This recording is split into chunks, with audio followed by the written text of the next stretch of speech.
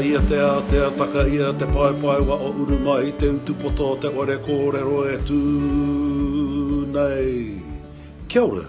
Welcome to Chase Channel, a space to share tupuna wisdom, Māori ancestral knowledge with you and the world.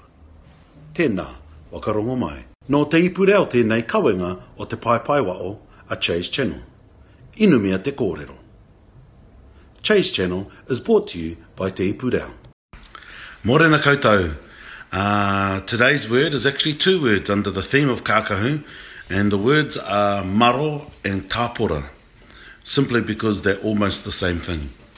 So a maro is a triangular shaped loincloth or apron, and a tāpora is it's rounded rather than triangular.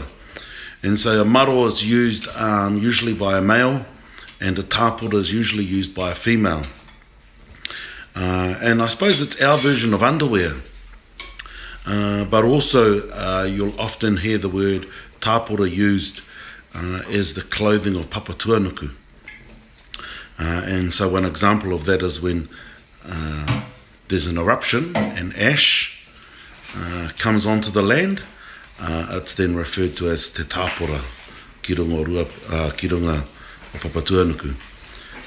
So the apron that has been placed upon the land.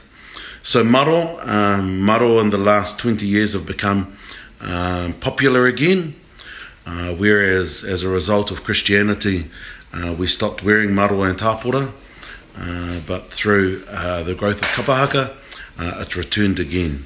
So kāti maro and tāpora are the two words for today, and this Friday is our last word under the theme of Kākahu. Kāti ake, e mihi ana kia tātou, and my social media manager is dancing in front of me, so I better hurry up and get off before he puts me off. Kia ora tātou, have a great day. Nā te puni kōkiri e pūtea tautoko, made with support from te puni kōkiri. Nā Puoro Jerome, ngā reo Puoro. Soundtracks from Puoro Jerome.